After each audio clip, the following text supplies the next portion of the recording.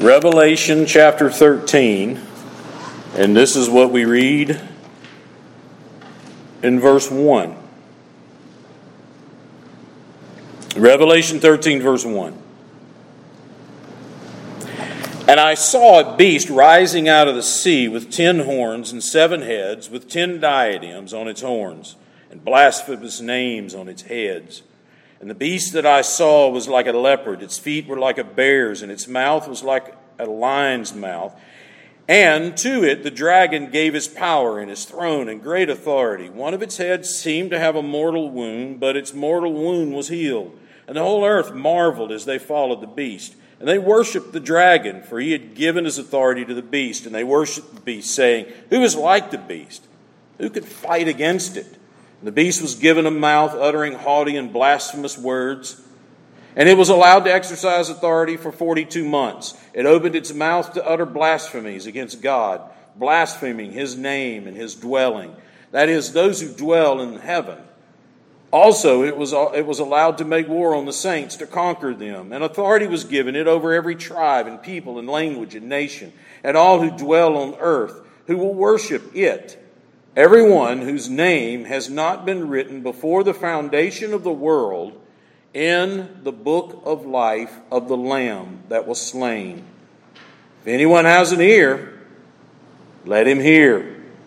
If anyone is to be taken captive, to captivity he goes. If anyone is to be slain with the sword, with the sword he must be slain.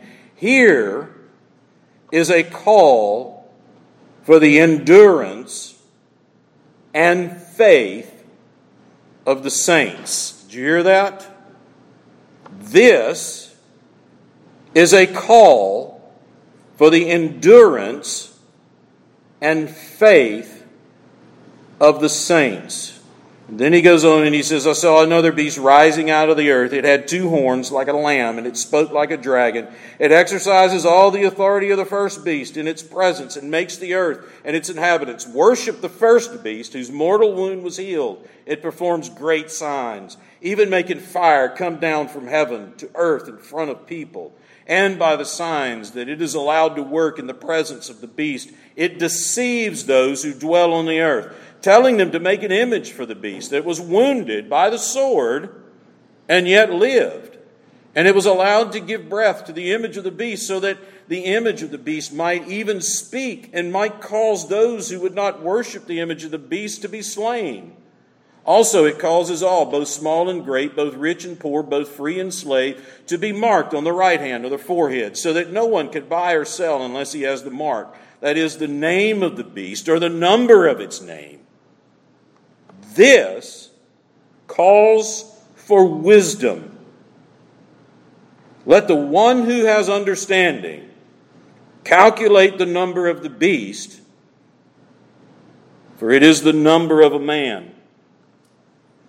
And his number, 666. Let's pray together. Father, we pray for wisdom. You said this takes wisdom. And so we pray for it as we open your word. We're yielded and still and asking that you speak through your word. Well, we ask this in Christ's name. Amen. Finally. Right? I mean, our trek through the book of Revelation so far, you know, you've been tracking along this, and we get through this section, we get through that opening section of Christ, the section of the churches, and then you know, it's like, okay, now we're getting to the good stuff, right? We get to 4 and 5 and the great scenes in heaven, and then, man, we really get to the good stuff, because chapter 6, the seals start popping. Yeah, there we go. So we make our way through that, and we get to the break of 7. Then we get to the trumpets. Here we go, man. We're getting into it, right? Trumpets start blaring. We get to another break. And then all of a sudden, we're in a break again. Chapter 12, 13, 14. But finally, man, we're here. 666. That's the whole reason you've been hanging in with me in the book of Revelation all these months, is because you want to know who is the Antichrist. Right? I mean, that's the reason why you study it. That's the reason why we read the books. That's the reason why we tune in to, and see the ones who come along and say, we got it. We know who it is. When I was teaching in Kentucky, I was the teacher that the students could come and ask anything. And my classes were structured that way. We had what we would do, and we would go, but they knew they could raise their hand and they could ask anything. I had the conviction that they had a lot of questions and nobody was answering their questions. A lot of them were in youth groups, but it was all about entertainment, eating pizzas and having fun. Nobody was answering the deep questions, and they couldn't go to their parents with some of these things. And they came to me with some of the most incredible questions that you could imagine. There was a friend of mine, we coached baseball there together, and one of the students had raised their hand in class one day, had asked a question about a sexual practice that had been going on, that the girls had been told that if they do this, they could keep their sexual purity. And so as this question's being asked about what do I think, is that right? I'm trying to formulate an answer. There's a knock on the door, and I look through the window, and it was Coach Barlow. And so I just walk over to the door, open the door, he steps in, and I said, he's got this one, and I stepped out in the hall. He had no idea what was about to be asked. And so he steps up, great guy, steps up and says, yeah, I got this, what is it? They ask the question, he turns around, walks out to the hall red-faced, and says, don't you ever do that to me again. So I stepped into the class. One of the questions that would always come up is this. I mean, we get into these discussions. And I knew this was a game with them because they knew, we're tired of this subject. Let's raise our hand, get him off track. And then I played the game. But there were times when I said, we're not going there. We got to get this done. So one of the things that would always come up, and it was at this particular time, I don't know why, but this was on their minds. It's interesting what's on their minds, what's on the minds of these kids. It's interesting. And it changes. Over the years, it's changed. Well, one of the things they were really concerned about at the time was the Antichrist. And I got this question all the time. And a hand would go up and they would say, this one particular class, really bright class, great, they got it. And we had a lot of fun together. And one of the girls raised her hand and said, Mr. Earnhardt. I said, yeah. Who's the Antichrist? And so I like to have fun with them. And there was a student in there who was a kind of a cut-up, and his name was John Michael. And I said, John Michael's the Antichrist. Oh! I said, yeah. So this is what I did. I got on the whiteboard. I wrote his name. His first, middle, and last name. And I played a little game called Gematria. Lord willing, we'll get to this. We're only dealing with the first beast this week. Lord willing, we'll get to it next week with understanding 666. And it's where you take letters of an alphabet. They didn't have numbers in the ancient world, and so this is the way they did. This is the way they figured numbers. So, and I would take A was 1, B was 2, C was 3. So I wrote his name out, and I started playing with the numbers, and I started adding numerical value to the numbers. And just so happened that his name fell. I only had to go a couple of lines, and I summed it all up. And you know what it said at the bottom? 6, 6, 6. And for a moment, they just sat there. And then they look at him, and John Michael's got, all of a sudden, he says, I'm not the Antichrist. I said, you're right, he's not. And I pointed to another student, and I said, they are. And so I wrote their name. I did the same trick. Now, I had to do a little more work, and so after a while, they were all like raising their hands, show me, do me, I want to be the Antichrist. So I spent the rest of the class. And then, through that, we had a serious discussion about evil and the Antichrist and things like that. But you see, they were just fascinated with that. My point to them was, you know what? You buy into all these ideas and theories about these people who say they've got the key, they know who it is, and they know this, and they know that. Run from that. I'm just going to tell you up front, there's a lot about this I don't know. There's a lot about the symbolism that's here that I don't know. I have some ideas about how this fits together, and particularly when we look at chapter 12, because 12, 13, and 14 go together. This is the theological heart of the book of Revelation. And they go together, and you can't separate them. Now, we walked through 12 last week. The red dragon, the woman, going after Christ. He couldn't kill Christ. He couldn't get him. So what does he do? The woman there, I think, representing the ideal people of God, Old Testament and New Testament. And he couldn't get her. And so what does he do? He goes after her offspring. He goes after her offspring. Well, how does he do it? I mean, that was sort of the why is this mess, and why do we see all the mess that's going? It's because the devil, Satan's angry. His time is short. He's angry. He's pursuing us. So how does he do it? Well, I'm going to tell you, he gets by with a little help from his friends. And 13 shows us, John begins to show us how he accomplishes this. You remember how 12 ended? How chapter 12 ended where it says, and he stood on the sand of the sea. And I told you, the King James says I, as if John's standing on the sand of the sea. I don't think that's the best way to take it. Satan is pictured as standing on the sand and the sea. And it's as if he's standing there thinking, what do I do now? And what does he do? He calls forth two friends. And these are evil. These are evil. So what about the Antichrist? I need to say a couple of things here to start, because I need to lay some, and I'm going to mention these briefly. I'm not going to go into them in detail, but because we need to understand some key points up front. I have talked a lot about the Christian worldview of history. History has a beginning and end, the central watershed events, the death, burial, and resurrection of Christ. There is a beginning, there is an end. God's working his purpose and plan. It's not spiraling out of, control, and we don't know where it's going. God has a plan. He has a purpose in that. There was a fall.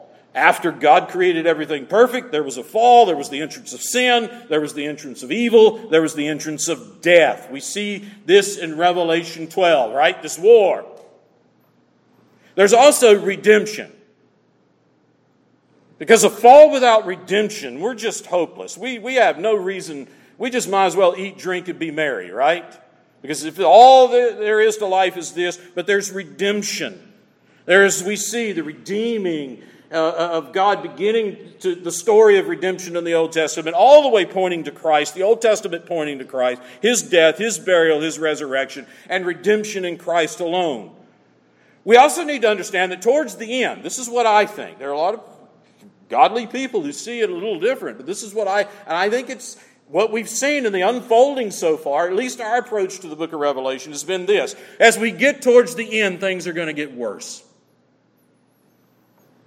We see a lot of this stuff in history. We see a lot of this stuff. If your eyes are open right now, you're seeing a lot of it right now. But as we get closer to the end, it's going to intensify. And it's going to get worse. And it's going to be worldwide.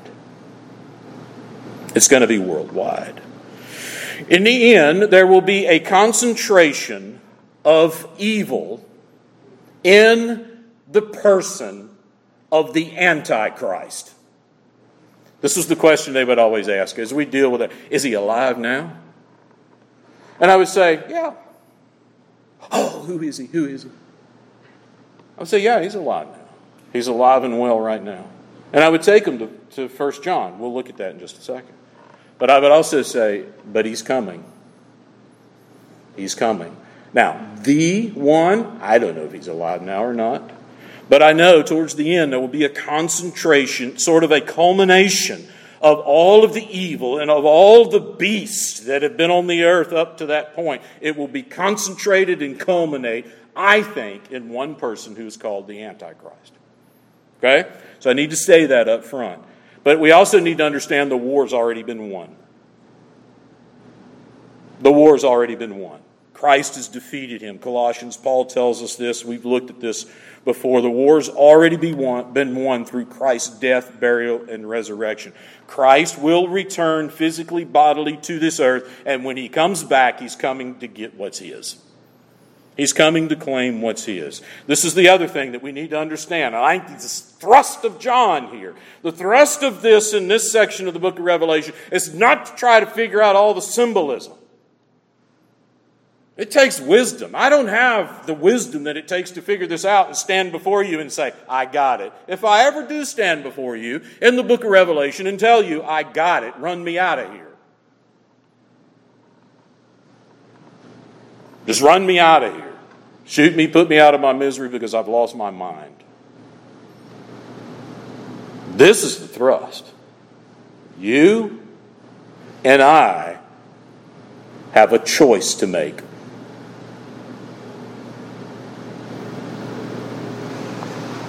You and I have a choice to make.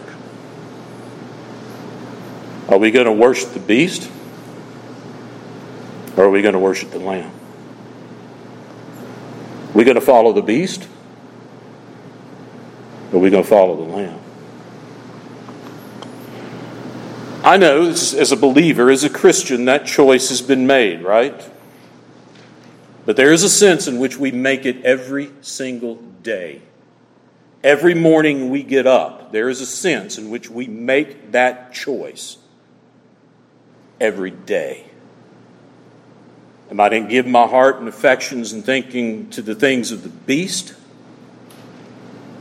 Or I'm going to wake up, just what we just sang, here I am. Make me, mold me, use me to your glory. So I needed to state those things up front, okay? Because those things I am confident of. And I think I could back them up from Scripture, and I think I could back it up from the book of Revelation. In Revelation 13, John helps us make that choice. 12 shows us the why. Satan, angry, war. He's not our friend. And in chapter 13, he helps us make that choice. And in the heart of this section here, in the heart of the book of Revelation, John shows how, because I think that's what he's doing in 13. He's showing us how Satan operates. Now, remember I told you, there's one coming, and it's going to intensify, and there's going to be a future, and I don't think the future is going to be, at least as we get to the end before Christ comes, I think it's going to be quite a ride.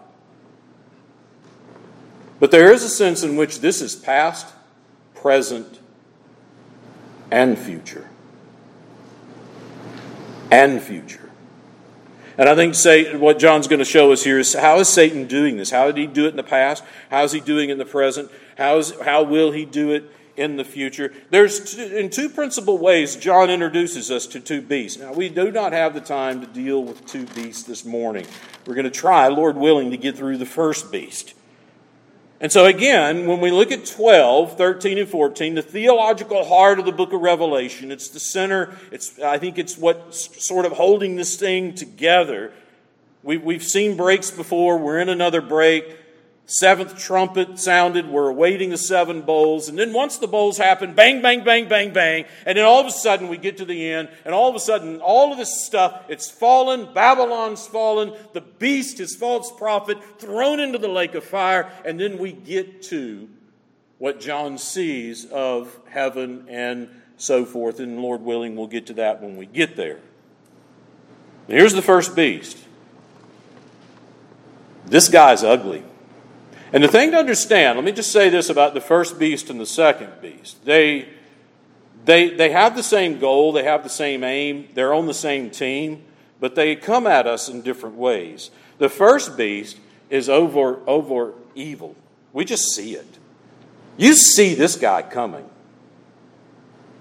The second beast, you don't see him coming. When we get to it, you'll see, man, we could wake up one day and go, my gosh, I've been following that. But this first one, you see him coming. He's outright evil. We've seen it in history. We're seeing it right now if you're paying attention. And in the future, it's going to be concentrated and culminate in, I think, one single individual. Well, notice the first beast, his appearance, this blasphemous appearance. John says, I saw a beast rising out of the sea. So as John looks, now again, remember Satan's standing, and he's standing on the sand of the sea. There's one other thing I need to mention about this, because as we go through this, if you're thinking in terms, just think in terms of Christ and what John has said about Christ in the book of Revelation, and what we know about Christ and about God. And what you're going to see is almost this presentation from Satan of a counterfeit. He's rising up out of the sea chaos. We've already been introduced to this beast in chapter 11. He comes out of the abyss. I think abyss and sea, the same thing. It's this chaos. He's coming out of this chaos. And notice this blasphemous appearance. We're going to get more information about the beast in chapter 17 in just a second. But notice his appearance. He's got 10 horns. He sees this beast with 10 horns and 7 heads, with 10 diadems on its horns and blasphemous names on its head. I mean, this is some weird beast, isn't it? Now, some have tried to, and we're not going to take the time to try to trace all this through, but some have said, well, obviously the 10 horns, these are kings, these are kingdoms, this is that, and identify it with this and that. The 7 heads here, he's got diadems, he's got crowns. What seems to be communicated here, at least in the big picture, is that when this guy comes, he's claiming some authority. He's claiming something. It's a false authority, but he's going to be some type of kingly type individual and claiming authority. And he's got these blasphemous names on its head. And the beast I saw was like a leopard. Its feet were like bears, and its mouth was like a lion's mouth. And to it the dragon gave his power and his throne and great authority. It's this blasphemous appearance. In fact, blasphemy's on his heads. He comes, and he comes outright. He comes right out of the gate. And what's he doing? He's blaspheming God. He's not hiding it. This is outright evil. This is outright evil. And it pops up every now and then. Right? Look throughout history. It's popped up every now and then. And there have been people that we look at and we go, oh my gosh, that's evil. Look at what they're doing. They're slaughtering people. They're practicing genocide. They're wiping out populations. They're taking over this. God, I mean, go back through history. We could run off a whole list of them that have come out, and they're so proud. You remember Nebuchadnezzar, the Babylonians? What's interesting is with Nebuchadnezzar, he's described when he says, look what I've built. I've got this Babylonian empire, and I'm about to take over. In fact, he did. He wiped out the southern kingdom. He wiped out Judah, ransacked Jerusalem. So full of pride, arrogant. Look at me. In a sense, I'm God. And what did God say? You're a beast. And what did God do to him? He humbled him. Remember the book of Daniel when we went through that? I mean, there have been one after another. They're right in front of us today. There are these beasts right in front of us today. Just take a close look at the Middle East. We got rid of one, Saddam Hussein. We killed another one, Osama bin Laden. It's still raging. You remember ISIS? But look, it's not just there. I mean, let's go to China. Let's talk about China. Let's talk about Russia. Let's talk about some other places. Let's talk about some places in Africa. It's still raging. And when the people look at it, they see this person comes to rule. He is evil. Do I dare mention Hitler? I mean, that's where we always want to run, right? We see this guy coming. Now, the leopard, the bear, its mouth like a lion's mouth. This is clearly what's behind this. This is Daniel 7. And when you remember, we won't take the time. Wednesday night, we went through these passages because I said Wednesday night, look, I'm not going to have the time to go through all of these passages, but this is one I want to mention. We read through it Wednesday night, and if you want to mark it, go back, read through it. If you remember when we went through the book of Daniel, Daniel sees these beasts. And these 3 here that are mentioned, the 10 horns represents, I think, the 4th beast that Daniel saw. But you see you see where he says the leopard. He comes. Was like a leopard. His feet were like a bear. His mouth was like a lion's mouth. I mean, clearly, what's behind this is Daniel 7, where Daniel sees the Babylonians, the Persians, the Greeks, and Alexander the Great. And we won't take the time to walk through that history again. And then Daniel talks about this 4th beast. It wasn't like the 3. The 4th, obviously, when you look at it, that's Rome. So I think that's what's behind this, but it's different. Because notice in Daniel, there were 4 kingdoms. The Babylonians, Persians, Greeks, Romans. It's almost as if in the symbolic language that's being presented to us here, this beast, he has it all. He's like them all. He's like all of them. He embodies all of this. And those kingdoms were evil. They were. They were cruel. And so here he comes. And notice what else it says here, because this is very, very strange language. This language occurs over and over in this chapter. One of its heads seemed to have a mortal wound. A mortal wound means you're dead, right? But notice the language here. One of its heads seemed to have a mortal wound, but its mortal wound, was healed. His mortal wound was healed. And the whole earth marveled as they followed the beast. They marveled. Oh my gosh! Who can defeat him? In fact, that's what they're going to say in just a second. The whole earth marveled as they followed the beast. And they worshiped the dragon. This is the aim, the goal. What is the goal of this first beast? It's to get you to worship the dragon. Now understand this. Satan worship is not about dressing up in a red suit, a pitchfork and horns, and running around your neighborhood when it's not Halloween and scaring people to death. It's not about having seances in your living room. At the core of Satanism is to worship yourself. That's what Satanism's all about. It's about getting you to worship yourself. And so what happens here? The end result of this, they're worshiping the dragon. And if they're worshiping the dragon, then they're going to exalt themselves. They're going to exalt themselves, and they're going to exalt man, and they're going to say, look how great man is, why we can do anything. You want to get coronavirus? Man will do it. You want to deal with Antifa? Man will do it. You want to deal with the world's problems? Man will do it. Why, we can do anything. I mean, how many times have you heard, why, we defeated this and we defeated that and we conquered this and we conquered that. We'll beat this thing. Instead of humbly saying, oh my gosh, Lord, please have mercy on us. Right? So that's where this goes. They worshiped the dragon. They were so full of pride, for he had given his authority to the beast, and they worshiped the beast, saying, who is like the beast, and who can fight against him?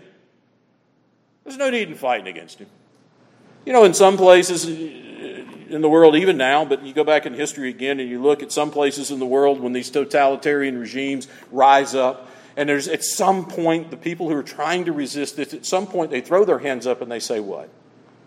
We can't fight this. We can't fight this. And what do? A lot of times they give in, right? They capitulate, they give in. And that's exactly what this beast wants. That's exactly what he's demanding. And he does it not by trickery, that's coming. He does this through overt evil. He does this through outright open persecution and threats of violence. And if you don't bow the knee, I'm going to cut your head off. And what happens?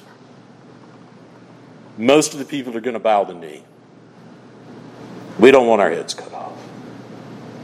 Now the next guy that comes, he's not like that. He's going to trick you. You're going to be bowing the knee and then not even realize you're bowing the knee. This first guy, Now I think the language here of having his head, this mortal wound, I know if we kick all of this to the future, then we're looking at some kingdom, and if in just a second we're going to look at Revelation 17 because that figures into this, then if all this is kicked to the future, in other words, we don't see it in the past, we don't see it in the present now, then we're thinking of some future kingdom, and usually the language is something about a revived Roman Empire. That may be part of it. Definitely an Antichrist that's coming. But I think we'll miss something if it's all kicked to the future. And I think the language of this mortal wound, but it was healed. And we're going to see it again because it occurs again and again. And when we see in Revelation 17 in just a second, he is, but he's not. He's still coming. I think it's language, symbolic language of trying to get us to understand this beast, or a beast-like creature, who ultimately, all of this culminates in the beast, has been around and has been with us forever. And it pops its head up, and it rules and reigns, and it's tyrannical, and people say, we can't fight it, and then bam, it's dealt a death blow. And then guess what? Another one comes.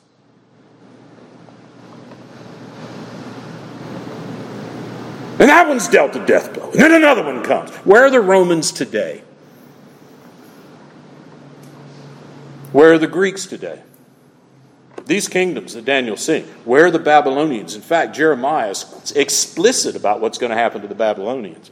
Yeah, I'm going to use you to destroy my people and wipe out Judah, but guess what's going to happen to you? Where are the Persians today? Again, the usual whipping boy. Where is Hitler?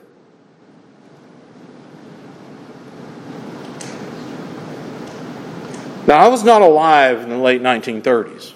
I was not alive in the 1940s when he was raging. But I have read a lot about it, and I have read some, especially in Germany. There were a lot of people in Germany who were saying this very thing. We can't fight him. And there were a lot of people in Germany who turned the other way. Turned their head the other way. While he carried out systematic genocide. Until the world stood up and said what? No more. And he was dealt a death blow. But that didn't end it, did it? We've dealt with more since. And guess what? We're going to deal with more in the future. And all of this eventually is going to culminate in the Antichrist. And when he shows up, look out. Look out. Who is like the beast? Who can fight against it? Notice this in verse 5. We get to his speech, his acts, and the beast was given a mouth, uttering haughty and blasphemous words, and it was allowed to exercise authority for 42 months. Again, I think the 42 months here is this time of intense persecution and cut short, and we've dealt with that before. These times pop up time and time again. It opened its mouth to utter blasphemies against God, blaspheming his name and his dwelling, that is, those who dwell in heaven. Also, it was allowed to make war on the saints and to conquer them, and authority was given it over every tribe and people and language and nation, and all who dwell on the earth will worship it. See again, the end result of this? They're going to worship it. That's the goal. That's the aim. They're going to worship the beast, and ultimately worshiping the beast is worshiping Satan. But not everybody. Not everybody, because notice this. All who dwell on the earth will worship it. Everyone whose name has not been written before the foundation of the world in the book of life of the Lamb that was slain. If anyone has an ear to hear, let him hear. This is what we're supposed to hear. This is what we're supposed to see. This is where I think this next section here, verse 10, is the main thrust of what John's trying to communicate. Yeah, this is evil. Yeah, this is horrible. Yeah, this is probably played out in history, and it's happening right now, and it's going to happen in the future. Yeah, this is bad stuff. But the key to your Christian life is not figuring out who this beast is. The key to your Christian life is what he says in verse 10. If anyone is to be taken captive, to captivity he goes.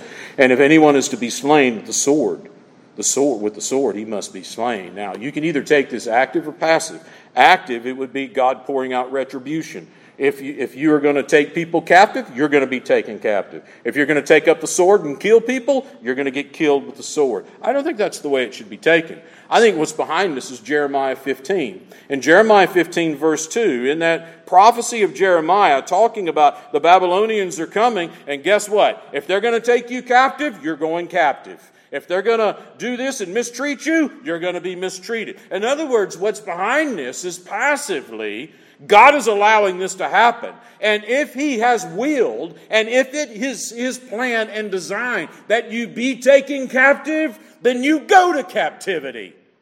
And if it is his will and his design and his plan that you be slain for your faith, then be slain for your faith. Is this not the thrust of Revelation from the very beginning when we're looking at the churches and he's talking to some of those churches, and what he says to those churches, you're about to be persecuted, you're about to be killed, but yet be faithful. Endure, endure, endure. Christ has already won the victory. Be faithful in that. If God is going to thrust you into this, God's going to bring you through it. He has not destined us to wrath. It seems to be the thrust of where John's been building. You get to the seals. Remember that fifth seal? You see the souls that were slain under the altar, and they're crying, how long? And what does God say? Be patient. More of you have to die. What? Be patient. More of you have to die. Be patient for what? Because in me you're more than conquerors. And I think that's the thrust of what he's trying to say here. This evil's coming. Now, let me just say this. Go and read Revelation 17. I don't want to take the time now to go through Revelation 17. Maybe we'll do it next week as we open up the second beast. But go read Revelation 17. It's the same beast here. And the language is there of was and is, and talking about 7 kings, and 5 are dead, and there's one that is, and there's another one coming. And then in 17, there's this language of, there's 7 kings, but there's an 8th one that's coming. And this 8th one's going to be like those guys. Again, I think all of the symbolic language is saying to us, it's been here. It will be here. It is here now. It's coming in the future. It's the only thing that makes sense to me. Paul talks about the man of lawlessness in 2 Thessalonians, right? That which is holding things back, he's going to be removed, and then the man of lawlessness is going to be revealed. The Antichrist. Daniel 7, that little horn. Antiochus in history representing that Antichrist that's to come. 1 John. My little children, you've heard it's the last hour, and you've heard the Antichrist is coming. He seems to indicate he's coming. But yet he turns around and he says, I'm going to tell you this, there are already many Antichrists. He's already here. There have been beast after beast after beast that will one day culminate and intensify in that beast. And their whole aim and purpose is Revelation 12. Make war with us. And if God wills that in certain situations He conquer them and they go into captivity and they are slain by the sword, then don't you fight it. Don't lose confidence and faith in God. Now, He has blessed us in this country that up to this point we have not been led captivity, have we? We have not been slain with the sword. Just open your eyes and look at the signs. It is slipping. The beast is right there before our very eyes. Go ask John MacArthur about the beast. Go ask John MacArthur about the beast in which he's dealing with in a governor of California, who's saying to a church, you can't worship, and if you gather, I'm going to fine you. You understand just how close that is to where not only are we going to fine you, we're going to arrest you. Not only are we going to arrest you, we're going to turn the army loose on you. Do you understand how close that is? Just look at history. The beast is right there in front of us. Do I dare mention Black Lives Matter?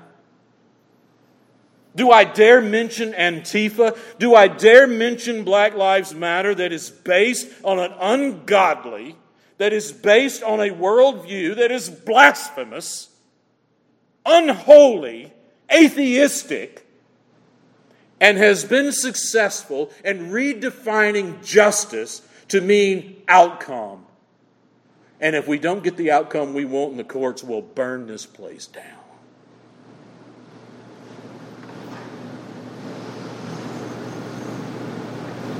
He's right there.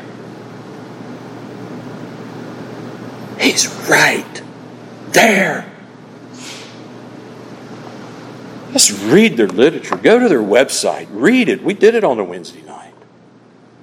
Read what they're calling for. Oh, man. But we see that, right? We could see that one coming. The dangerous thing here There's another one that's about to come. And this one's going to slip in. And he's going to Christianize all that language. And he's going to have Christians saying, well, we can support this stuff. And they're going to put it on their Facebook pages. And they're going to put it on their places of business. Because they're going to feel like we can't buy or sell unless we... You see it? You see it? I won't get as many likes in my social media unless I take that mark.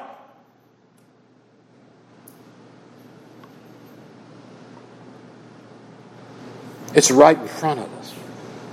And what's John saying? John's saying this. If this is the way it's going to be and God's going to bring down the United States of America and take us into captivity and slay us with the sword, you believers, you Christians, pray that God will remember mercy in His wrath. But don't you panic. Don't you cave in. Don't you worship the beast. Don't think that you're going to be spared. You remember what Mordecai told Esther?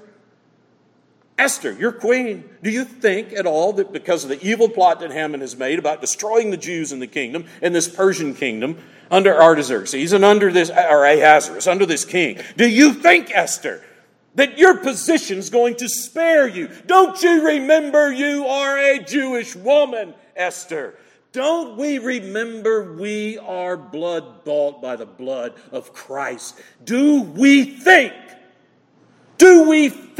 that turning our back on Him and bowing the knee to this mess, do we think that somehow that's going to spare us? What are you going to do? Stop going to church? What are you going to do? Stop reading your Bible? Are you going to stop ever speaking the name of Christ? You're going to take off anything Christian in social media? Are you going to totally ignore anything having to do with Christ?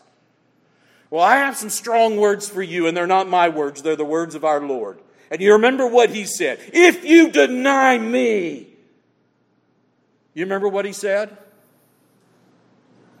This is why we have a choice. And this is why this choice is confronting us every single day. Am I going to bow to the beast or am I going to follow the Lamb?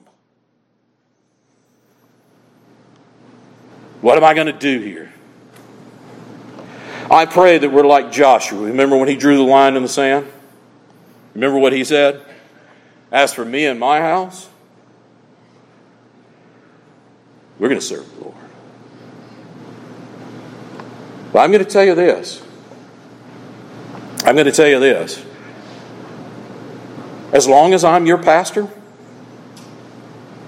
as for me and this church, we've drawn a line. And we're going to stand in the gospel. And we're going to pray that we're not deceived. We're going to pray that this next beast that comes, that he doesn't trip us up. He doesn't trip us up. He's right there. See, that's why I think when John says in verse 10, here is a call for the endurance and faith of the saints. That's what this is. This is a call to us. Endure, be faithful. He who endures to the end will be what? Saved. Endure, be faithful. There's only one way you can endure and be faithful. And that's that you first have come to Christ. You've turned from your sin and put your faith and trust in the Lord Jesus Christ. Because if you're not a believer, if you're not born again, and God has not done that work in your heart, and you've never truly trusted Him, you've bought into this cultural thing. Guess what's disappearing fast right before our very eyes? It's this nominal cultural Christianity. It's disappearing. Because it's starting to cost. And when it costs, guess what? A lot of church is empty. When it's no longer advantageous to business, making your business deals and doing this and that and making friends and influencing people and those kinds of social things and that nominal stuff. Oh yeah, I follow Christ, but yet, we go on and we do, and our heart's so far from Him and our minds. You know the picture, right? Guess what? That's falling apart. And that's a good thing to me, because we're going to know where we stand. And that's a good thing to me. And if you're going to be able to stand up and be counted, then you better come to Christ. You better turn from your sin and put your faith and trust in Him, because you don't have a leg to stand on. You don't have a heart to stand. You don't have a mind to stand. You don't have a will to stand unless you are in Christ. And when you're in Him, you get up every day and you heed the call to endure and be faithful. You hear it? Do you hear it? You see it?